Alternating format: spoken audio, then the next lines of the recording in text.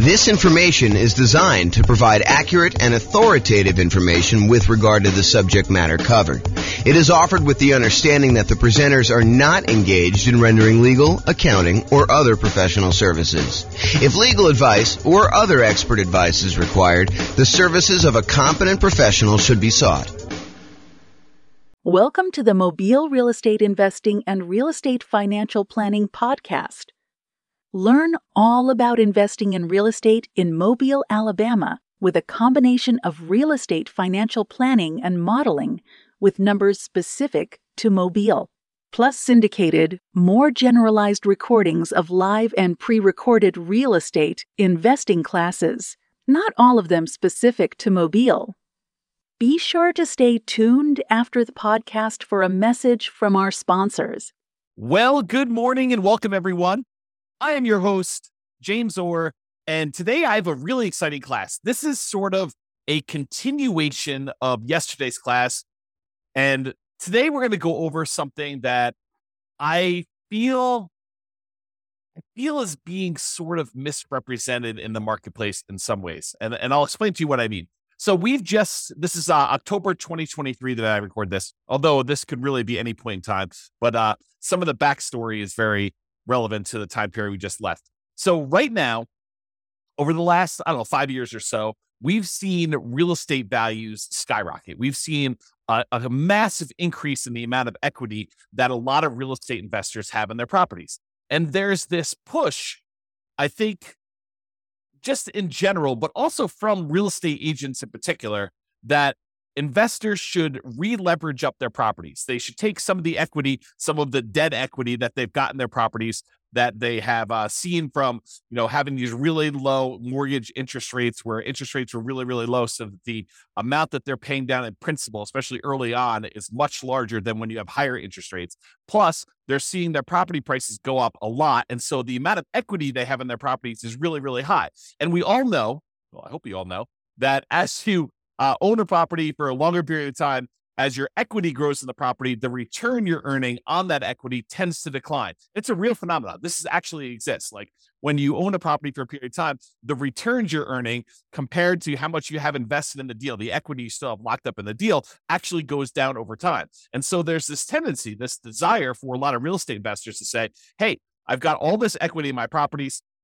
My return on equity is going down. What I should do is either re-leverage my property, go refinance out some of the money I've got tied up in there, or sell my properties and take the equity and then redeploy it, re-leverage up, go from having, 50, 60, 70% of equity back down to 20% of equity by putting 20% down when you buy property, or if you're doing the nomad or house hacking strategy where you're buying properties as an owner occupant to move into, you can do 3.5% down with FHA loans, or 5% down conventional, or even 0% down with like a VA loan or something like that. So you can re-leverage up, take some of the money you have locked up in one property and apply it to buy, 1, 2, 3, 4, 5 other properties to kind of do this. And so what today's class is about, it's about this concept of expected value. And specifically, I'm calling this class why it's risky to leverage up when investing in real estate. Now, I want to be 100% clear. I'm not telling you do not leverage up. I'm not telling you to leverage up either, though. What I want you to understand is why it's risky to leverage up. And I want to show you some examples as to why you may not want to do this and what could possibly happen, so that you do this with eyes wide open and you make a educated decision when you do this. Plus, at the end, I might show you some really, really advanced stuff that we're doing where I go to Freaky Town about how we model some of this stuff to model more realistic examples of what's happening in the real world. So this class is called Expected Value, Why It's Risky to Leverage Up when Investing in Real Estate. And I'm going to jump right into the presentation. And first, I'm going to define expected value, because some of you are like, expected value, what? What is that whole thing? So what is expected value? Expected value is the average of the probability weighted outcomes that you might see in a situation. The Oxford Dictionary's definition is a predicted value of a variable like net worth or cash flow, or how long it's going to take you to be financially independent, or a measure of risk like debt to income or debt to net worth, or any of these other measures that we have. It's any variable that you want to do, but it is according to Oxford Dictionary's definition, a predicted value of a variable calculated as the sum of all of the possible values each multiplied by the probability of their occurrence. And I'm going to go into some examples, but I want you to just understand like what is happening here. So for us, we might ask something like, what is my estimated net worth or cash flow or the month that we achieve financial independence, where we look at all of the different things that could happen and what the probability of each thing happening is. So if we say, okay, look, I'm going to make this investment in this property. A year from now, what will my net worth be? Well, property values could go up. They could go up a lot in the next year. It's possible we could see a 10% plus increase in property values. But is that a very likely event? Is that very likely to happen? And the answer is we don't know, but we could guess and say, that's not like 90% chance that that's going to happen. We're not thinking that it's going to be a 90% probability that property values are going to go up 10%. Could it happen? Sure. Maybe it's a 10% chance. And picking these probabilities is difficult, but the idea is that you do your best. You pick like what you think could happen. Now, is it likely that property values will go up a little bit in the next year? Sure. I think that that's a reasonable assumption for a lot of folks. And so maybe you say, 40% chance that property values are going to go up in the 3 to 5% range. And then you could say, well, I also think it could be somewhere between 0 and 3% that they go up. And so you can go ahead and estimate the probability of that being whatever it is, 20% or so. But there is also a probability that property values will go down. And there's a chance that it'll go down a little bit, 0 to negative 3%. And then you could say that's about whatever it is, 20%. And then you could say there is also a chance that we will see a pretty significant decline in property values. Maybe that's a, 5 or 10% chance where it goes between -3 and -5 or -3 and -6 or -3 and -10 or whatever you decide your numbers are and what the probability is. Then the idea is you could use all of those estimates you came up with.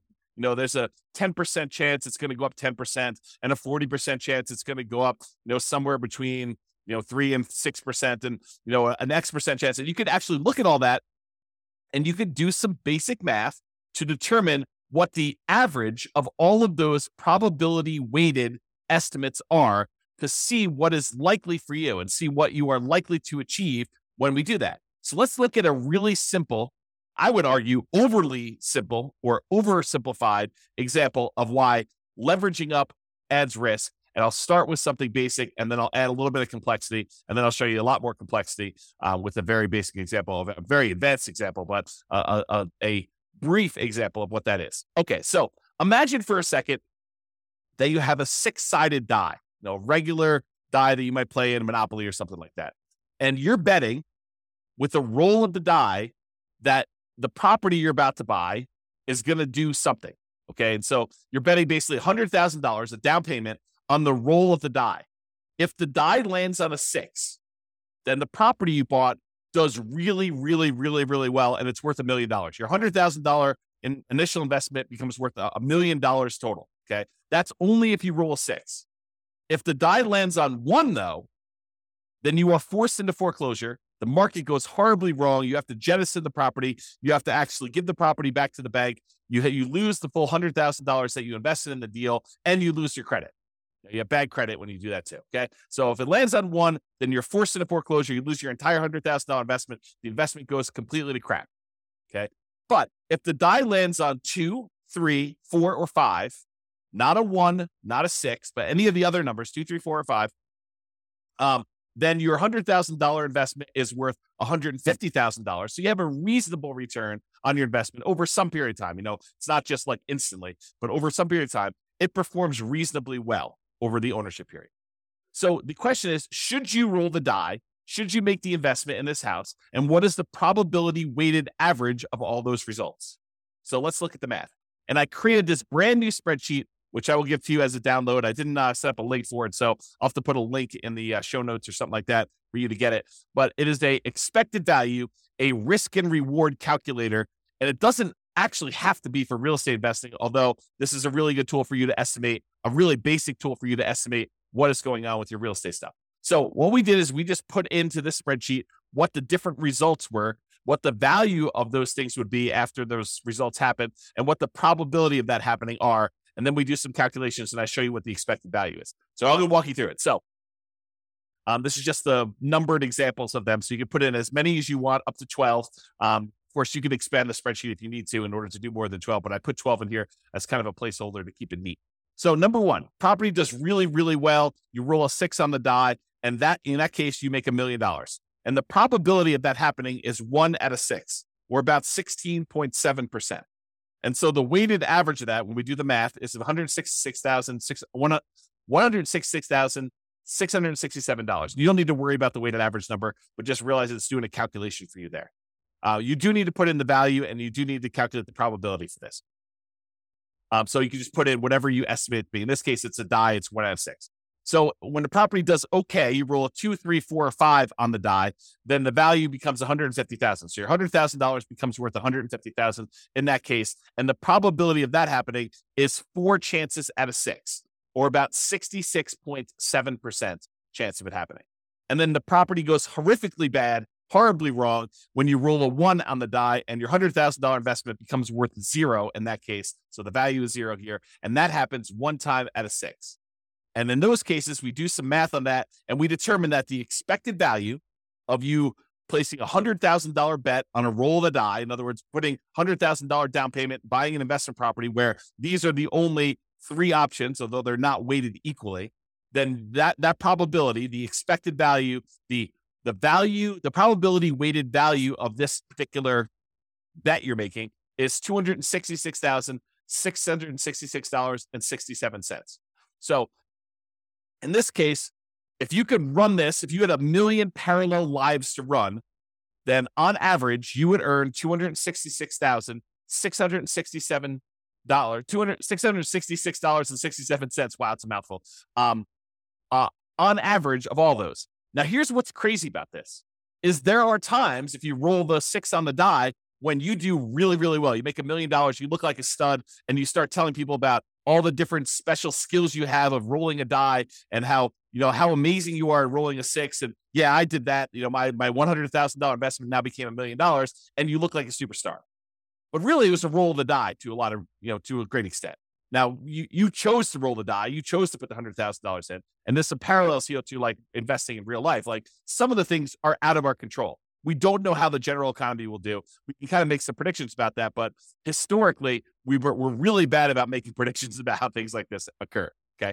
So you go in there and one roll of die, you make $1 million. But there's a lot of times when you just do okay. You put $100,000 in over a period of time, several years or whatever, your $100,000 is worth $150,000. And that's the majority of the time. But what if in one of your lives, your $100,000 investment was the time when everything went to crap and it went to 0? You don't feel so good about that. And unless you have another $100,000 sitting right behind you where you can take that and redeploy it and make another investment right afterward in order to do this, the chance of you having that another $100,000 is relatively low for most people. So the trick is when you're looking at these things, you need to not only look at the probability and the expected value of how this might do overall, but you need to look at how much of a variance there is. In one case, you make $1 million. That's 1 out of 6 chance. In one case, you make $0 or you lose all of your money, and that's a 1 in 6 chance. But there's a huge middle where 2/3 of the time, you are actually only going to make $150,000 on that particular investment. So you got to decide, is it worthwhile that 1 time out of 6, I'm going to go broke, and 1 time out of 6, I'm going to become a millionaire, and like 2/3 of the time, 4 out of 6, I'm actually going to just do okay on this particular investment. And that's sort of the decision we're talking about as to when you should leverage up. So let me talk to you about this example.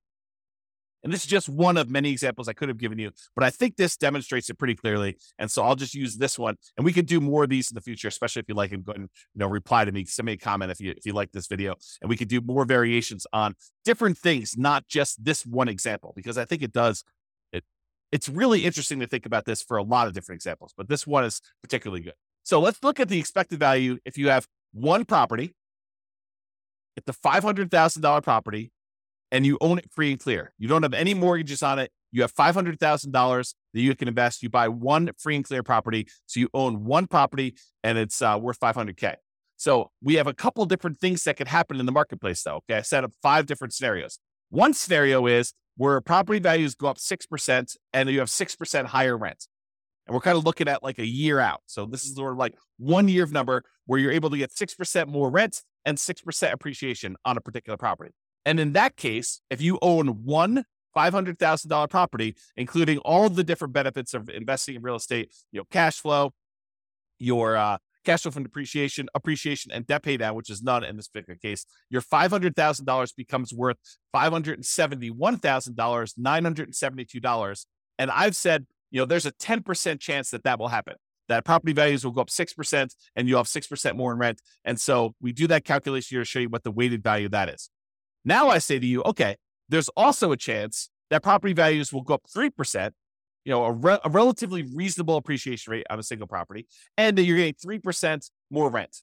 And so if you do that, it's worth $555,000, almost $556,000. But I've said that is probably the most likely scenario, that 55% of the time, more than half the time, that is likely what's going to happen. You're just going to see slow and steady appreciation, about 3% per year, and you're going to see 3% higher rents when you do that. And so you make $55,000, almost $56,000 on your $500,000 investment, kind of doing that deal. Okay. But that happens most of the time, 55% of the time. There's another scenario where you see no appreciation. Your property that you bought for $500, a year later is still worth $500, and you don't see any premium or any discount on rent. It's flat. So no rent appreciation and no appreciation on that property. And in that case, your $500,000 property made you about $39,514. So you have about round up a little bit, about $540,000 doing that. And I think there's about a 20% chance of that happening, where because of the market conditions, prices were way up over the last bunch of years. Interest rates are at 8%. And so we're saying, look, instead of property values going up, they're not going down, but they're not going up either. They're sort of just going to hold their own, and they're going to stay there for a year. And so we have about a 20% chance, or a 1 in 5 chance that is going to happen. Now, I also think that there's a chance we're going to see a price decline, that property values will go down by 3%, and that we will have 3% lower rent. And if that's the case, you're only going to make $23,285 by buying this $500,000 rental property. And I'm assuming that's going to happen about 10% of the time.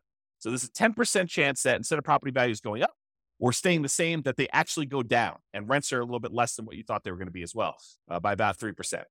And then finally, I said that happens 10% of the time, if I didn't say that. And then finally, I think there's a chance, might be a small chance, but there's a chance we're going to see a pretty significant decline, a negative 6% appreciation rate and lower rent, about 6% lower rent in that particular property. And in that case, you only made $7,055 on that particular property, because you still have a little bit of debt pay down, you still have some tax benefits. So even though the property value went down, you still were profitable on the property. It was just a really small amount of profit. So your $500,000 property, the overall assets that you have now are about $507,055. And I think there's about a 5% chance that is going to happen, or about 1 chance in 20 that you're going to see that decline. Now, if we take all the values I just told you and we multiply them by their probability, we can figure out what the weighted average is, or what the weighted value is, and then we can calculate expected value. You don't need to know the math. The spreadsheet does it for you. But the expected value, if you're making a $500,000 investment now, is about $548,439.90. So when you look at this, you're like, okay, that's great. I make a $500,000 investment, even with taking into account that the market could go down, I'm still going to make about $548,439 if I had an infinite number of lifetimes to run this in parallel, and an infinite number of universes where this could possibly happen. This is what my result is. And when you look at this, you think to yourself, okay, if things went really, really well, I would love to take my $500,000 investment and make it $571 in about a year. And even if things went really, really ugly for me, I had this $500,000 investment and it's only worth $507. So I didn't lose a lot of ground if this happened.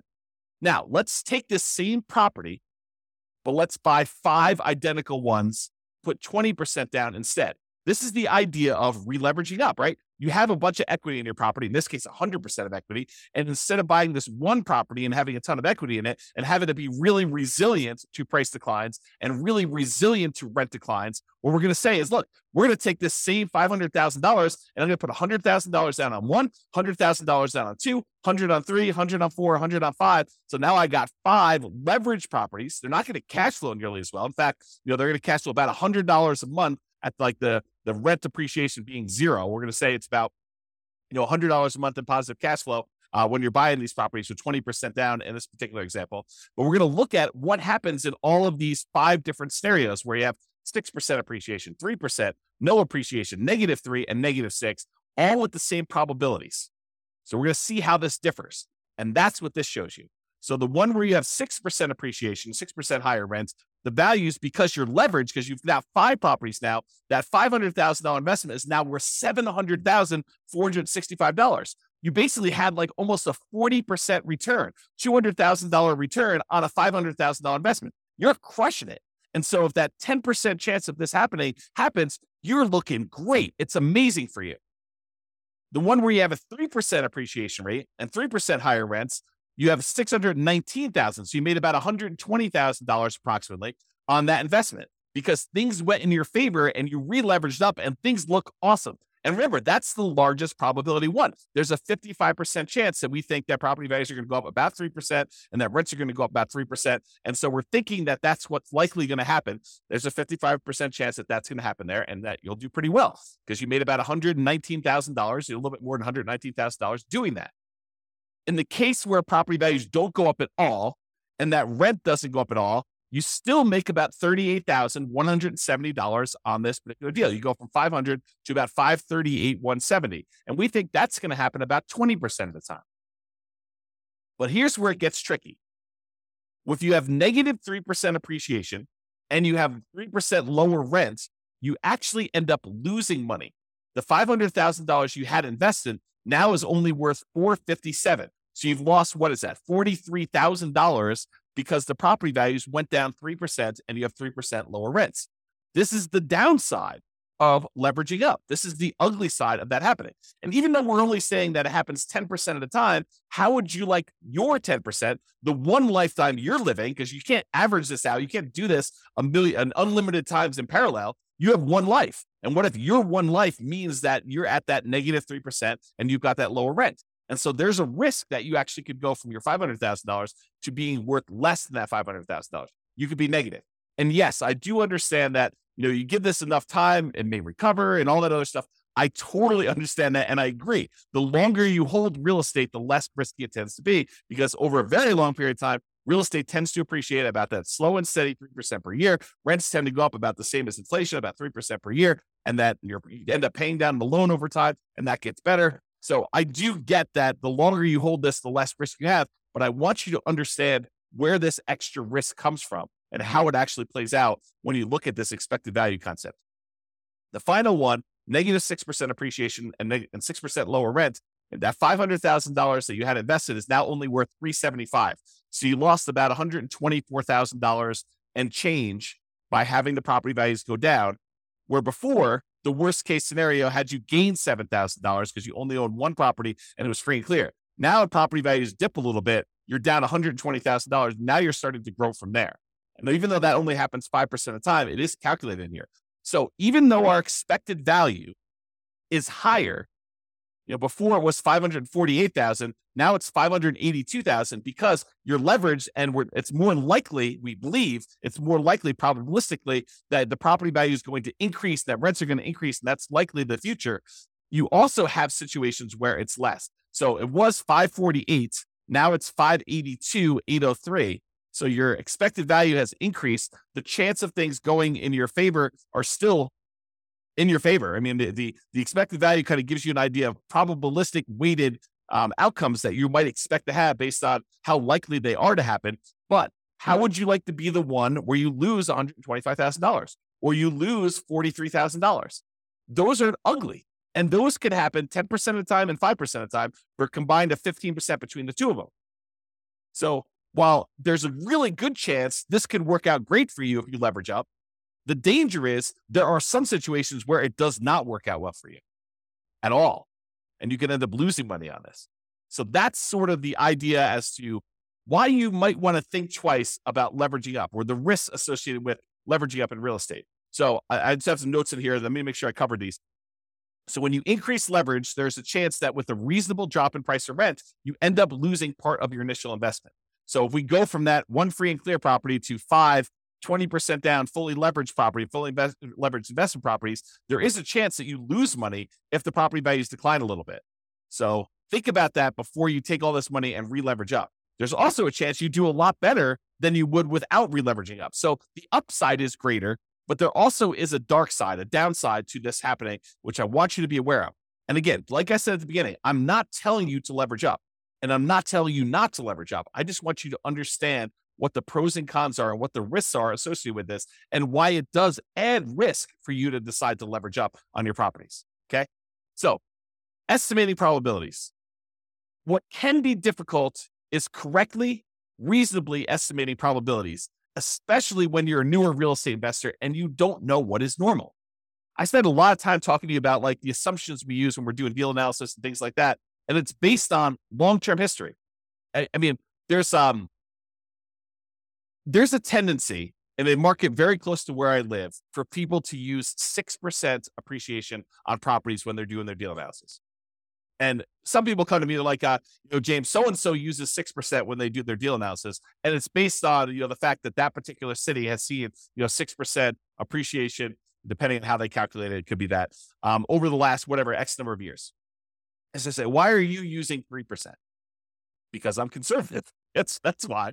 Because my number is based on the overall nationwide average over, I forget the exact number, but it's like 80 plus years or 100 years. I forget the exact number on that. But it's over a very long period of time, I'm using the Case-Shiller number to show what the appreciation rate is over a very long period of time. It's 3%. Okay. And the inflation rate is about 3.1. And so inflation and appreciation are about the same. Okay. So property values tended to keep pace with inflation. It's one of the arguments some people use as to why you shouldn't invest in real estate. Real estate just barely keeps pace with inflation. Why would you go and invest in that? Because it keeps pace with inflation and we can leverage it. So even though we're seeing a 3% increase that's keeping pace with inflation, we may only have 20% invested in. So we're getting 5 times that or 15% return, 5 times 3% per year, 15% return, and inflation's only 3%. So we're gaining 12% a year on inflation. That's why we invest in real estate. One of the reasons. Okay. So people will argue, I don't want to invest in real estate because it just keeps pace with inflation. Yeah, that's awesome. That's great. Okay. So when some people say to you, hey, look, real estate in my market historically over the last 5 years has appreciated 8%. I should use 8% in my appreciation number in my spreadsheet analysis. I don't think so. I think that's a little optimistic. I do not encourage you to do that. And so coming up with these numbers to use is really, really difficult. Like what you should use for values is really difficult. And additionally, coming up with what probability, what the chances are of that happening are also very, very difficult to do, especially when you're new. How do you know, when I did my assumptions over here, how did I know that there was a 10% chance that property values would go up by 6% in higher rent? I guessed. It's an educated guess, but I guessed. It says about 1 year out of 10, property values are going to go up 6% or so, and you're going to see 6% higher rents. Is it possible that I'm wrong with that number? Sure. Is it possible it's 1%? Sure. Is it possible it's 20%? Probably not. Probably not. That would mean that every 5 years that we're seeing property values go up by that much. Maybe in some markets, but overall, I don't think so. So it's really hard to do this. And that's why, and honestly, it's imperfect because even if we had perfect history going back 100 or 200, 300 years, the past does not dictate or exactly say that we are definitely going to have exactly what happened in the past happen in the future. I think that it's really good and helpful to look at the past numbers and evaluate those and say, hey, look, this is what the range has been. It's possible we could see a 99% increase in property values in a single year. We've not seen that historically, but the highest we've seen is whatever it is in your marketplace, 14% or 9% or 8%. But could it be 99? Sure. Then it's great. It's a bonus, right? Could it be negative 99? Sure. Is it unlikely? Yeah. I mean, the biggest decline we've seen is whatever. You go look at your history and you find out what that is, and you figure out how frequently that happens. Sort of like what I did with our mortgage interest rate confidence meter. When people say, I think I'll be able to get 3% interest rates forever. I'm like, I don't think so. Historically, they're only about 2% of the time. Looking at back data as to what mortgage interest rates were, we only saw, 3% mortgage interest rate about 2% of the time. So for you to think that you're going to be able to get 3% in the future for the next 10, 15, 20 years while you're acquiring properties, it's silly. I mean, I think that's an unrealistic expectation. Okay. So when you're looking at these things, it's really hard to estimate these probabilities, but I think you do the best you can and you update it over time. You're like, look, I really think that this is unlikely, or I think that this is more likely. And we have this recency bias where we think that what has happened recently is more likely to happen in the future. And I think there's a little bit of truth to that. It's easier to go to 4.5% interest rates when we're at 5, and they've been between 4 and 5 for the last 5 years. But does that say that we can't do 18? No, we've seen 18% interest rates. Okay. But there's a recency bias, but don't be fooled into thinking that because they've always been between 3 and 5, that they will always be between 3 and 5. That is not the case. Okay.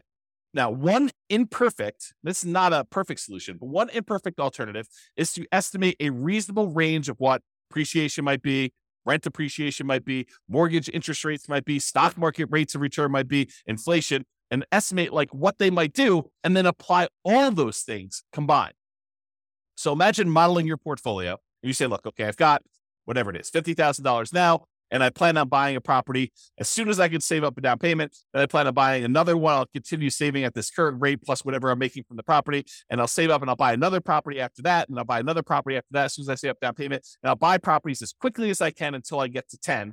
Then when I get to 10, I will hold on to them until the property values increase enough and I pay down the loans enough where I could sell off a certain number of them, pay off the remaining properties that I have, and actually live on the cash flow, have the cash flow for the properties that are paid off be enough to support me as being financially independent at some point in the future. That's my plan. My plan is to acquire property. Maybe I'm doing nomad. I'm put 5% down in order to do these. I'm going to do a number of nomads that I can get. I'll get to 10, and then I do that.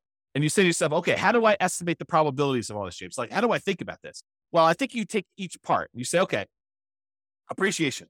Well, appreciation historically has been around 3, but there have been some years when we've seen, 6, 7, 8, 9, 10%. And there's some years where we've seen negative 1, 2, 3, 4, 5%. So you kind of do this distribution to say, okay, appreciation is probably about 3% on average, but sometimes it can be much higher. Sometimes it can be much less. Same thing with rent appreciation. Could be higher than 3, could be less than 3, but it's usually right around that 3% range over a long-term, period of time. Mortgage interest rates, we'll use what we have today, but, interest rates can go up, quarter point, eighth of a point each month. And so we'll kind of use that and we'll have it snake around. Sometimes it can go up a lot in a row. Sometimes it'll go down. It's never going to go below, the lowest we've ever seen it is, 2.2%, 2.25%, 2.5%, something like that. So we'll never let it go below that, but we'll kind of set this range of what interest rates can do, and we'll have those be random. Stock market, similar idea. We'll say, look, the average has been about 8%. There's sometimes we've seen 27% a year. Sometimes we've seen negative 27% a year. And so we'll go ahead and do these ranges, but most of the time it's going to be right around that 7, 8, 9%, somewhere in there.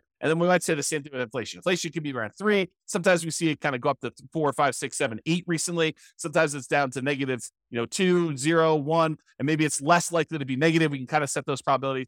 Then we take all of those and we apply them to our strategy of buying properties. And we do this analysis using software like the Real Estate Financial Planner, which allows us to do this crazy stuff where we model all this. Now, this is not a class on that particular stuff, but that's typically what I do when I do this type of modeling in the Real Estate Financial Planner software. I will go take like the stock market rate of return, and I'll say, I want it to be around an average of 8. In this case, it's about 7.8. Sometimes it's as low as negative 15% in a year. Sometimes it's as high as 30% a year. But on average, it's around this 8%. And most of the time, it's in this kind of like core 0 to 15% return, with some years being better than others and so like that.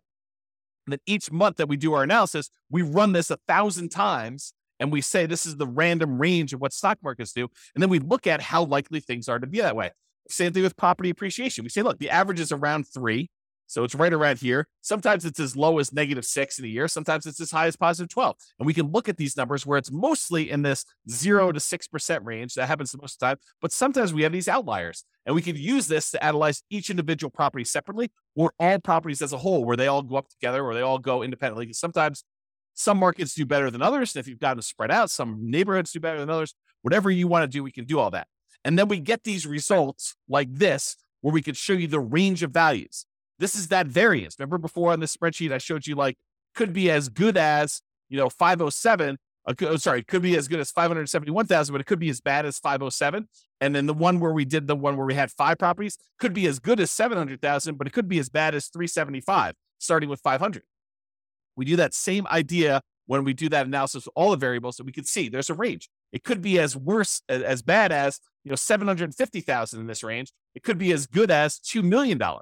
The expected value of it is around 1.2. And I showed you the 25th and the 75th percentile. It shows you that about 25% of the time it's going to be around $1 million, and about 75% of the time it's going to be less than 1.4 or whatever that is. And so we can see this range of values and how the entire investment portfolio will do in terms of net worth and cash flow and time to financial independence and all that stuff. And then what we really can do is we could say, look, I'm comparing two strategies. I want to know what's going to be riskier for me, what's going to have the widest range of variance, what's going to be the one where I am most likely to succeed, but also it gives me a good chance of achieving my goals. And we can compare the two. So for example, in one case here, I'm buying 20% down rentals. In the other case, I'm buying 5% down Nomad rentals. And you can see the Nomad one gives you a lot more upside, a lot higher expected value. That's this dotted line here. Your expected value doing Nomad is like 2.2 versus an expected value of, let's see, whatever this is, about 1.2 if you do 20% down rentals. And the downside is not as bad. I mean, look, the difference between the worst case scenario, your like worst run putting 20% down, is about the same as your worst run when you do the Nomad strategy. But the Nomad strategy, the best run for 20% down is about 2 million. The best run for the Nomad strategy is about 4.5 million. And that's what we want to look at. We want to look at how these risks compare and see what the range of the outcomes might be when we're looking at this, because we could have a much higher expected value and a much higher upside without that much more or no more downside when we look at it. And by comparing these different strategies and doing different things, we can compare things like 5% down Nomad versus 5% down Nomad where we pay off properties first, or 5% down Nomad where we actually sell off part of our properties and pay those off in full. And we can look at these different things and see how they vary. And they could do that with things like net worth or cash flow. And this is one just showing you how long it takes you to be financially independent. And this is the 20% down one. It shows you that the expected value, the like number that is likely to happen, is about 30 years in this particular case with all these assumptions. And this is based on Norm and Norma, if you remember that from a previous podcast episode. But basically, it shows you it takes about 30 years for them to do this, but it could happen as early as 200 months, which whatever that is, a little less than 20 years, probably like 18 years or so, if I had to guess. And then it could happen as late as way past 40 years. It's kind of like the worst case scenario. So you can see the variance in those. And I looked at the 25th percentile. That happens at about 300 months, and the 75th percentile happens a little over, 420 months or whatever that is. And you can see these ranges of when these things happen, and you can also compare these to see which one gets you to financial independence faster, which is what we covered yesterday. It's like all the different ways we could do, all the different things we could do, all the different ways that we can actually make financial independence happen quicker for us. But that's not the whole story, right? We just showed you that sometimes you can actually have it happen faster, but if you look at it, it's happening faster at the expense of increasing our risk of having some type of catastrophic or significant failure. And I want you to understand that nuance, and we'll go into a lot more detail and we'll do a lot more classes on this, but this is the basic idea, and I hope you get the basics of it.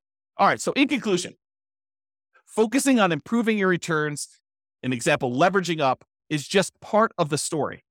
You should also consider risk and probability. You have one life to live. It's not like you can do an unlimited number of these lifetimes and see the average yourself. You're just doing one path, and your path could be the most amazing path or could be the crappiest, worst path. In most cases, probabilistically, it's going to be somewhere in the middle, right? Because that's just how it is. You can't try an unlimited number of times. You can only try one time. And even if you have money behind you, you can only try one time, and then you got to see what the results are. Then you got to take the money you had kind of set aside and try again. But I mean, if you want to try this, if your chance of success is really, really large, but it only happens very rarely, you don't want to keep doing that because you may run out of time. You may only have 100 years plus or minus to live. So if it takes you 10 years to kind of see these results to do that, you can't try 100 times. So you want to increase the probability of your success and eliminate or decrease the number of times you have bad, devastating, gets you out of the game sort of outcomes when you do that. So you should consider probability of success and the variance you might expect to see in your results when you do this. All right, that's all I got for you. I hope you enjoyed this class. This has been James Orr. Have a great day, everybody. Bye-bye for now. With home prices up, mortgage interest rates up, and rents up, but not quite enough to counteract the higher prices and interest rates. Cash flow on rental properties in Mobile is harder than ever. Book a call with the Real Estate Financial Planner to apply our proprietary 88 strategies to improve cash flow on your rentals. See the show notes for a link to schedule your call and improve your cash flow today. If you're a real estate agent, lender, or professional in Mobile that wants to help our real estate investor listeners, consider reaching out to learn about collaboration opportunities with this podcast. We'd love to add more value to our listeners by having you assist our investors buy, sell, and finance their real estate investments. See the show notes to schedule a call to discuss collaboration opportunities.